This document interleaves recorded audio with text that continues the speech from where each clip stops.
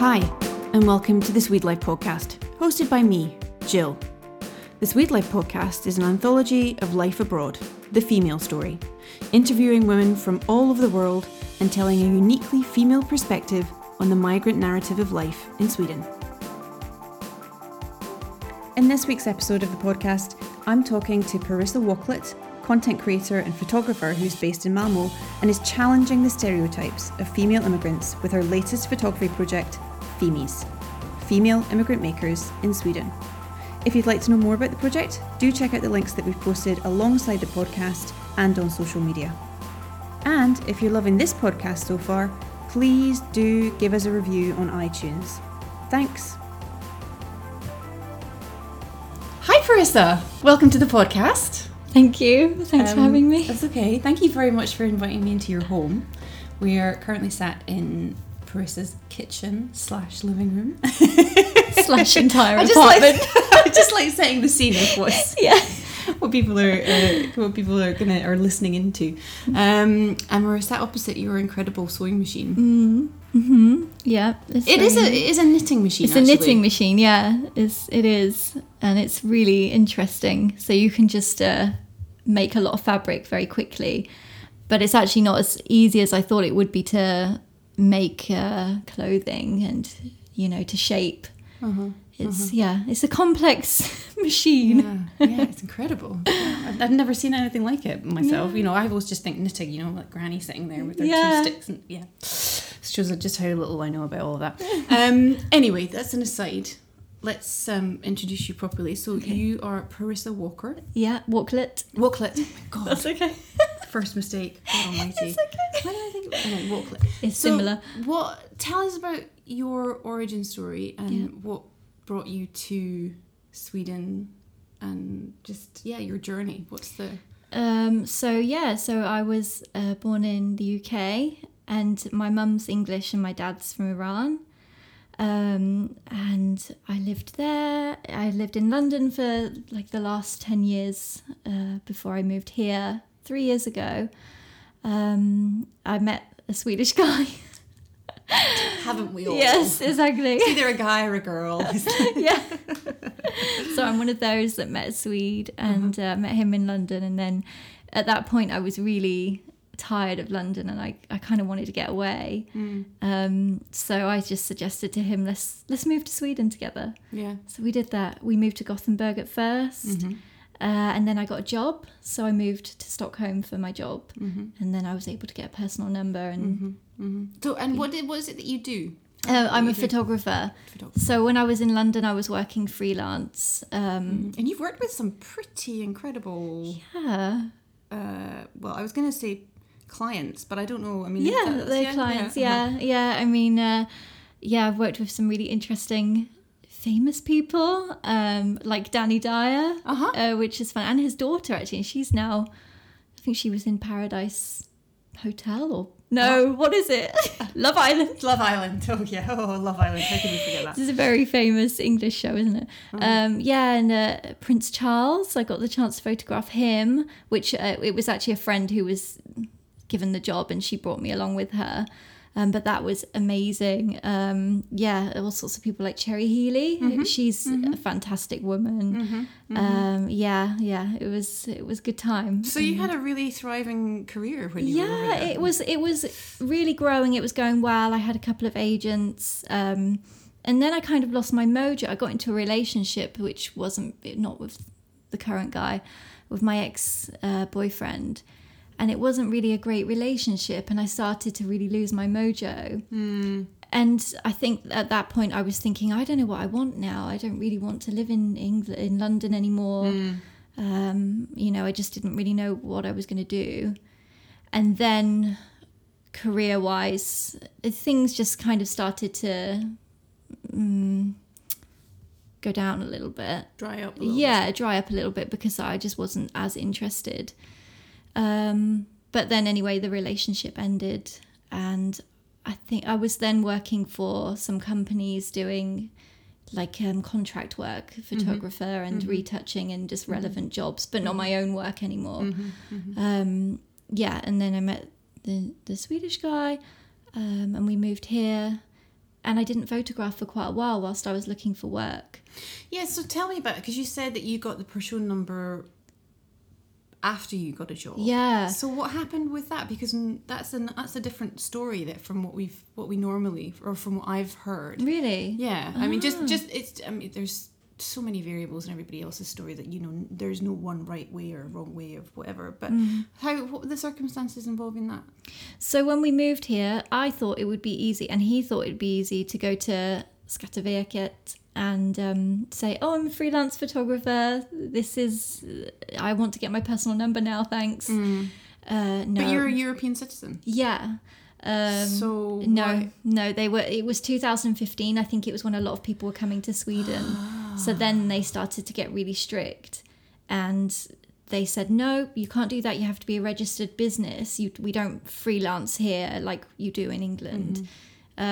So you either get a job or you get a business, get a company. Wow. Yeah. So then... And you never thought about starting your own eget-företag or... No, I didn't really know where to start or really even want to go down that road, take on that kind of responsibility.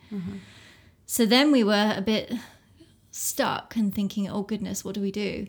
But then I was really lucky because I was applying for jobs, and I got one of the first jobs I applied for. Wow. Yeah, I mean, I didn't struggle at all. I just applied and I got it straight away.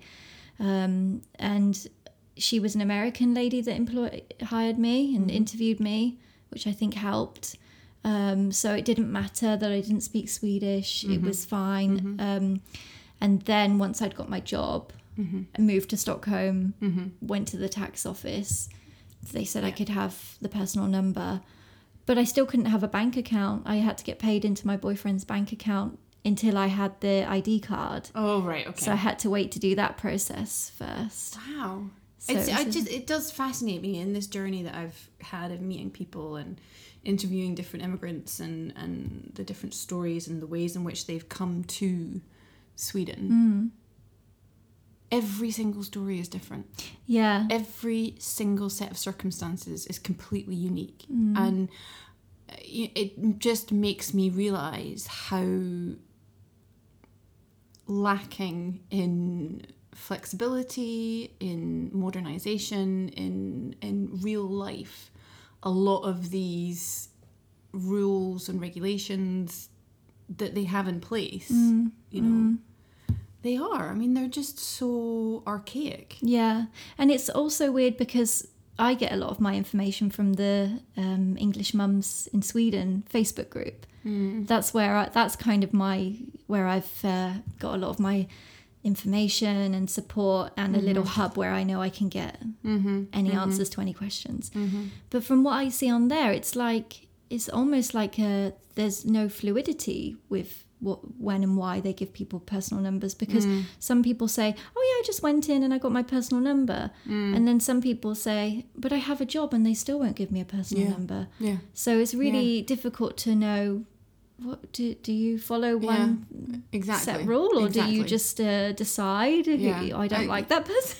I know absolutely, because I mean, I arrived in we actually started applying in 2014 when we were in the UK. Oh, you did? Oh, okay. And because I was pregnant at the time, and we knew that we were moving over. We bought a flat rather. And Matthias that's the tube. Sorry, everybody, if you can hear it. It's the tunnelbana.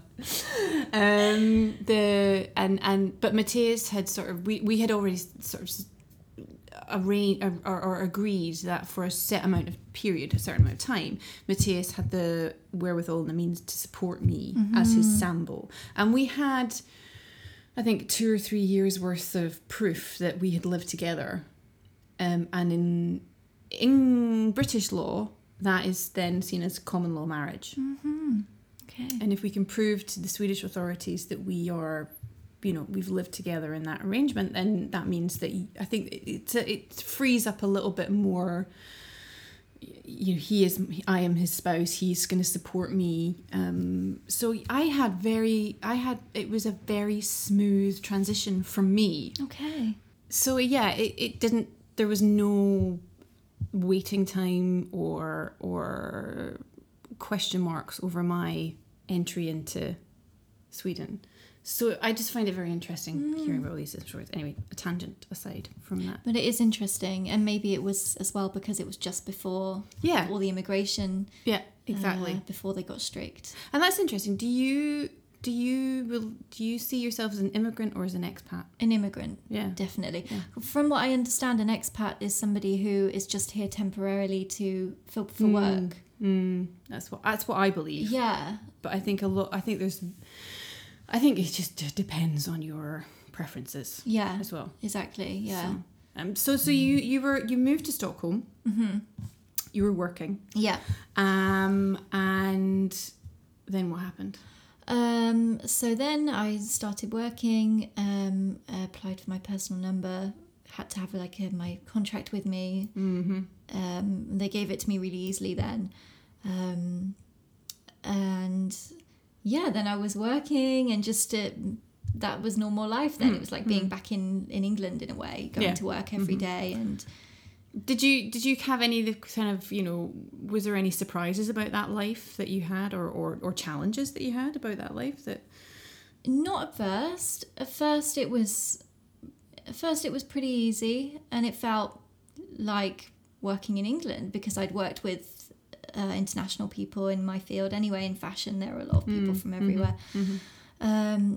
But then the kind of senior photographer, she went on maternity leave, and then it was they didn't hire anybody else. They just decided I'll do everything. And at that point, I started to think, okay, I should probably try and get a pay rise. And at that point, I realized how underpaid I was. I was underpaid by, it doesn't make sense to say, 10,000 more than most of my female counterparts. 10,000 Swedish krona. Yeah. I didn't realise. I didn't know because I had gone into work so quickly. I didn't really know what average salary was. I didn't know how expensive it was to live in Stockholm. Mm-hmm. I didn't know anything, so I was really underprepared, and I took a really low salary. And I also didn't know how you're supposed to what's the word? I've lost the word.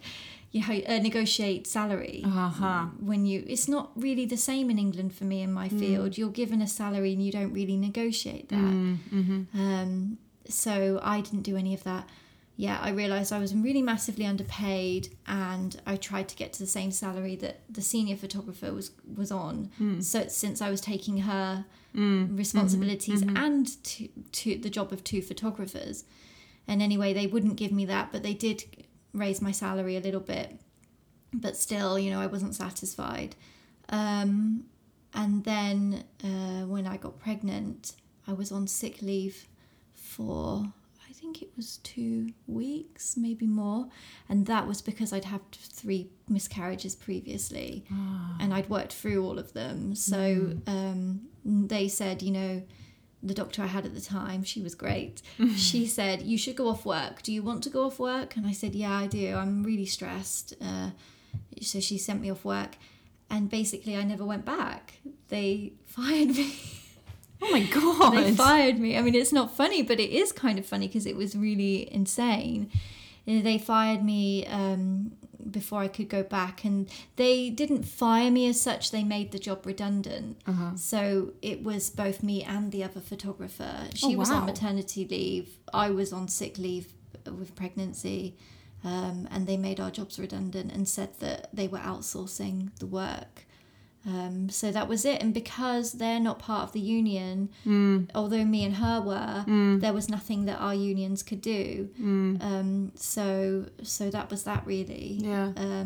But the issue was they tried to not pay me my notice period. Yeah, exactly. So they did have to in the end, but it was, I mean, that's like in a summary what happened towards the end. But it also became more complicated in other ways, like with the language barrier, with getting a new boss, because we had this American lady and then we had another boss, and he actually told me, I asked him one time, would you have hired me if it was you that was hiring at the time, being a non-English speaker. And he said, no, I wouldn't have hired you because I wouldn't have wanted you to feel left out if we were talking in Swedish or, yeah.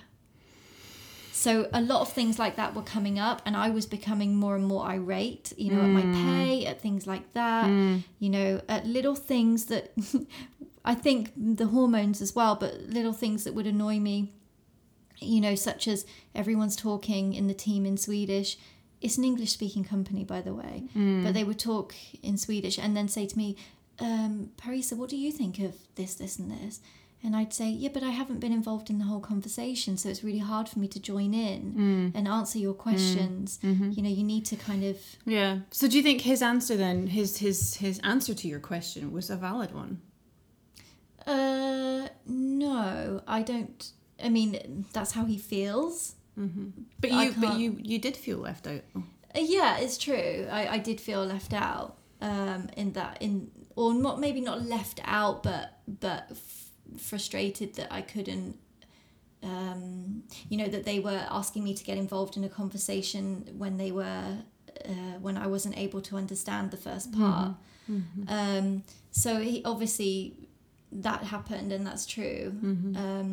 But because it's an English speaking country, an English speaking company, and I was hired as an English speaker, there should never have been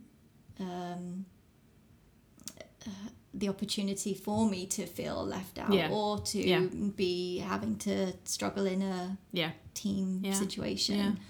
So I mean, and I guess that's what led on to what you're doing now.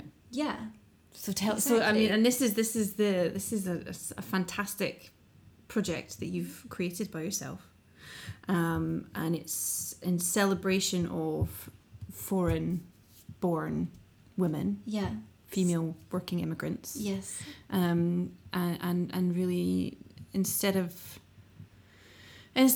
boxing them into that category, which so many oftentimes politicians, the media, and so on do, you're actually looking at it from a different angle. So exactly, yeah. I mean, when I was when the idea came to me, it didn't take a lot of. I wasn't planning or thinking, what shall I do? It just kind of came like a light bulb moment probably one night when I couldn't sleep.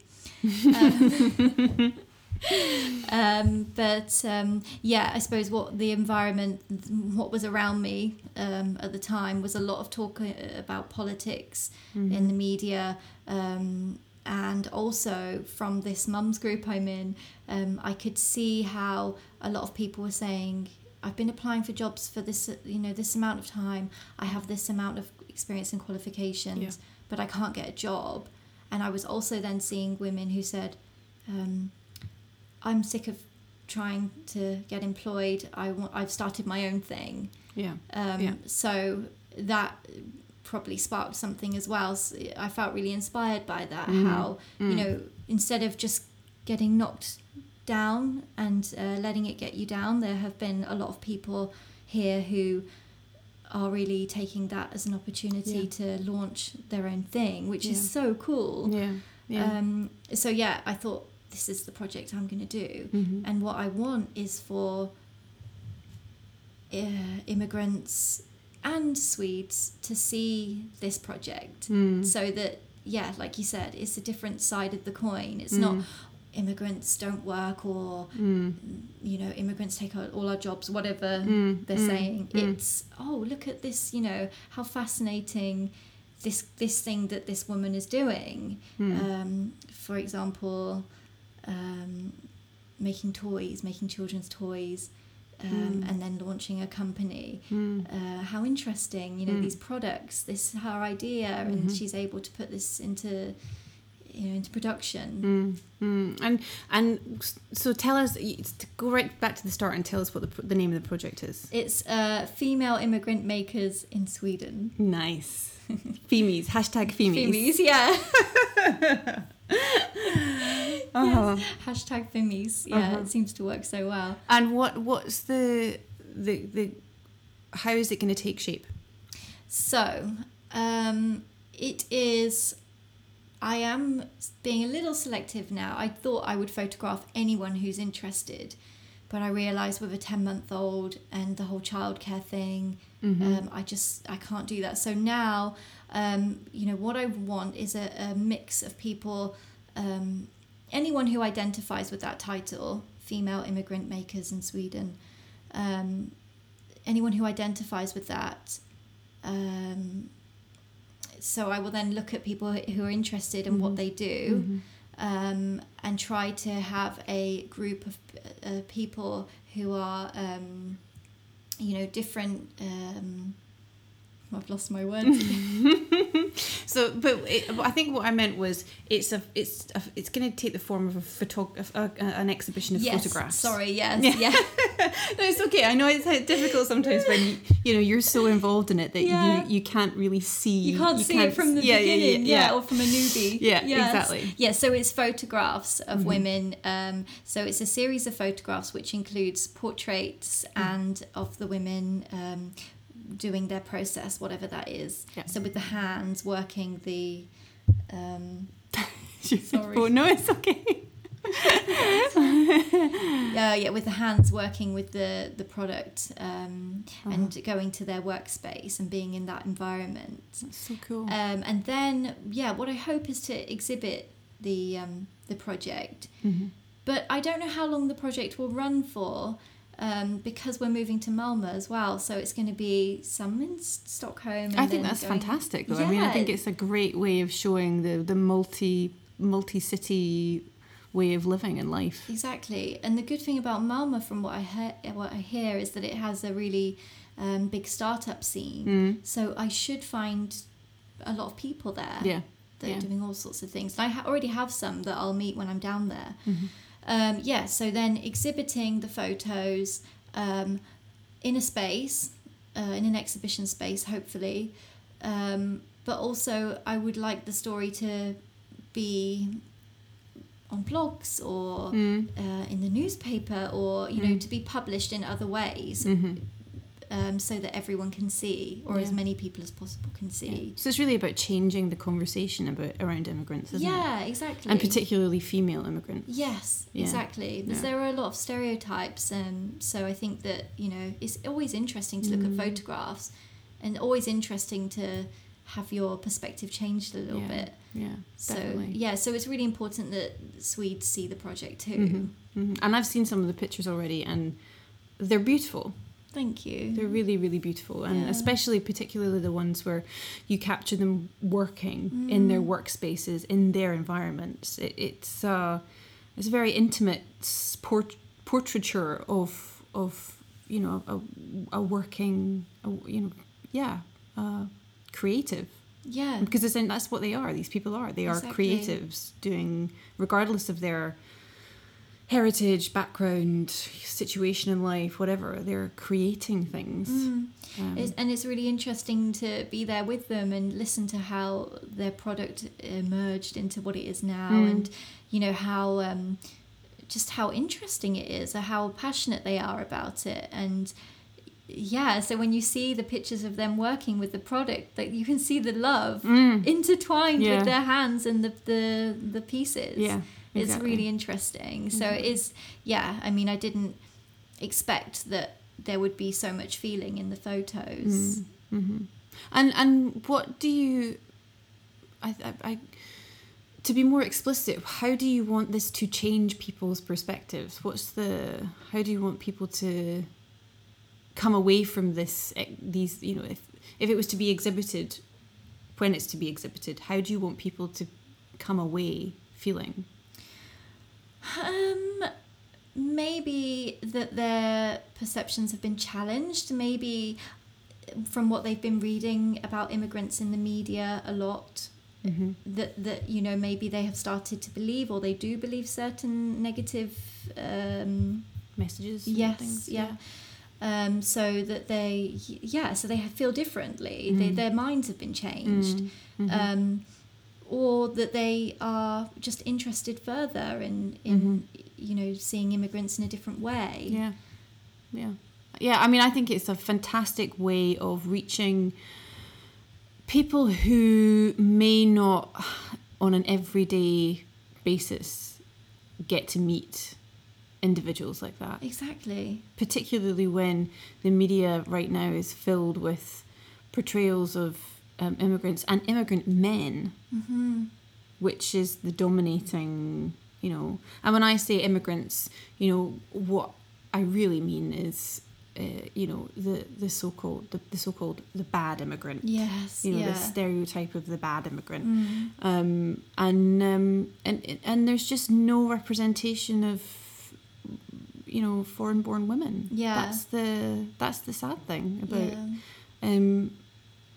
And I think, in any institutional setting or so on and so forth that I've come across, when foreign-born, the only time that foreign-born women are ever talked about is well, let's make sure that they can get a job, whether it's cooking, cleaning, or caring for elderly. Yeah, exactly. And that's it. And it kind of blows my mind that that's it. That's the underlying way that foreign-born women can get a job here. Yeah, and that was in my mind. I suppose I find it a bit, I don't know if to talk about it because I know it is offensive. That I saw that immigrant females are categorised into work-wise cleaners, carers, childcare or elderly care, and that's not the true whole story. Yeah, no, it's not, exactly. isn't it? Yeah, and even though, and I don't want to, like, I'm not. We before we sat down and started recording, we both were like, this is not going to be about Sweden bashing at all. Yes. Because Sweden's a wonderful place. Yeah, and we don't feel that. No, we don't feel that way about it. But I think some of the representations that are given, especially by Swedish media. And right now, unfortunately, by politicians, because of the current... I mean, we're recording this on August the 24th. So there's now another... there's only like 2 weeks until the election takes place. So there's a lot of campaigning happening right there at the moment. There are a lot of feelings right now. Yeah, and you're right. There's a lot of feelings, mixed feelings out there about the rhetoric that's being used and how people are being talked about, and I think there's a lot to be said for the way that people are being represented. Yeah, exactly. But not by the general public, but by the media. Exactly. But that influences people. Of course. And I think it's really important when you said, there is we have to be honest that there's the story of the bad immigrants and then, the okay immigrants. Yeah. So in my project, I really want to make sure I'm representing people from marginalised groups. That's really... So when I'm being selective with who I'm photographing, I want to make sure I have a mixture of people. Yeah. I don't want to just have the white immigrant. Privileged immigrant. Yes, exactly. I think it's, I don't want to make it look like I'm victimising white privileged people, if that makes sense. They can't be victimised, no, so you're exactly, okay. Yeah. Exactly. Not really, anyway. No, exactly. So I don't want it to look like I'm doing like a sob story or anything like that. I want to be really realistic with representing people who are struggling. Yeah, and it's true. I'm sort of jokingly saying white privileged immigrants can't be victimised, but at the end of the day, though, there are, as you say, you're the mums group that you were referring to on Facebook. You're right. It's full of white privileged women. For the first time in their entire lives, put into a position where they are not as privileged as they thought they were. Yeah, it's so true. It's so true. And it causes outrage. Yeah. Because nobody's used to being in that position. Yeah. Yeah. And I have to admit, I felt the same. And I am white, but I'm not fully white. But okay, that's what you would call it. I should identify as white because I haven't really had, barriers in my way. Yeah. But I felt the same when I first got here. I was outraged. How how can I not get...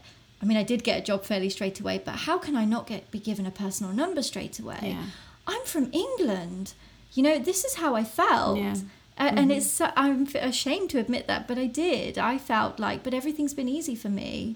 Why don't people put things in my way now? Yeah. And obviously I am doing a lot of learning, and I'm realising this is how certain people's lives have been forever. Yeah. From the start. For thousands of years. Yeah. Exactly. Yeah. And I think it's interesting because I'm referring back to a podcast, a previous episode of the podcast, or maybe a future episode of the podcast. Right now, I don't know where it's going to come in.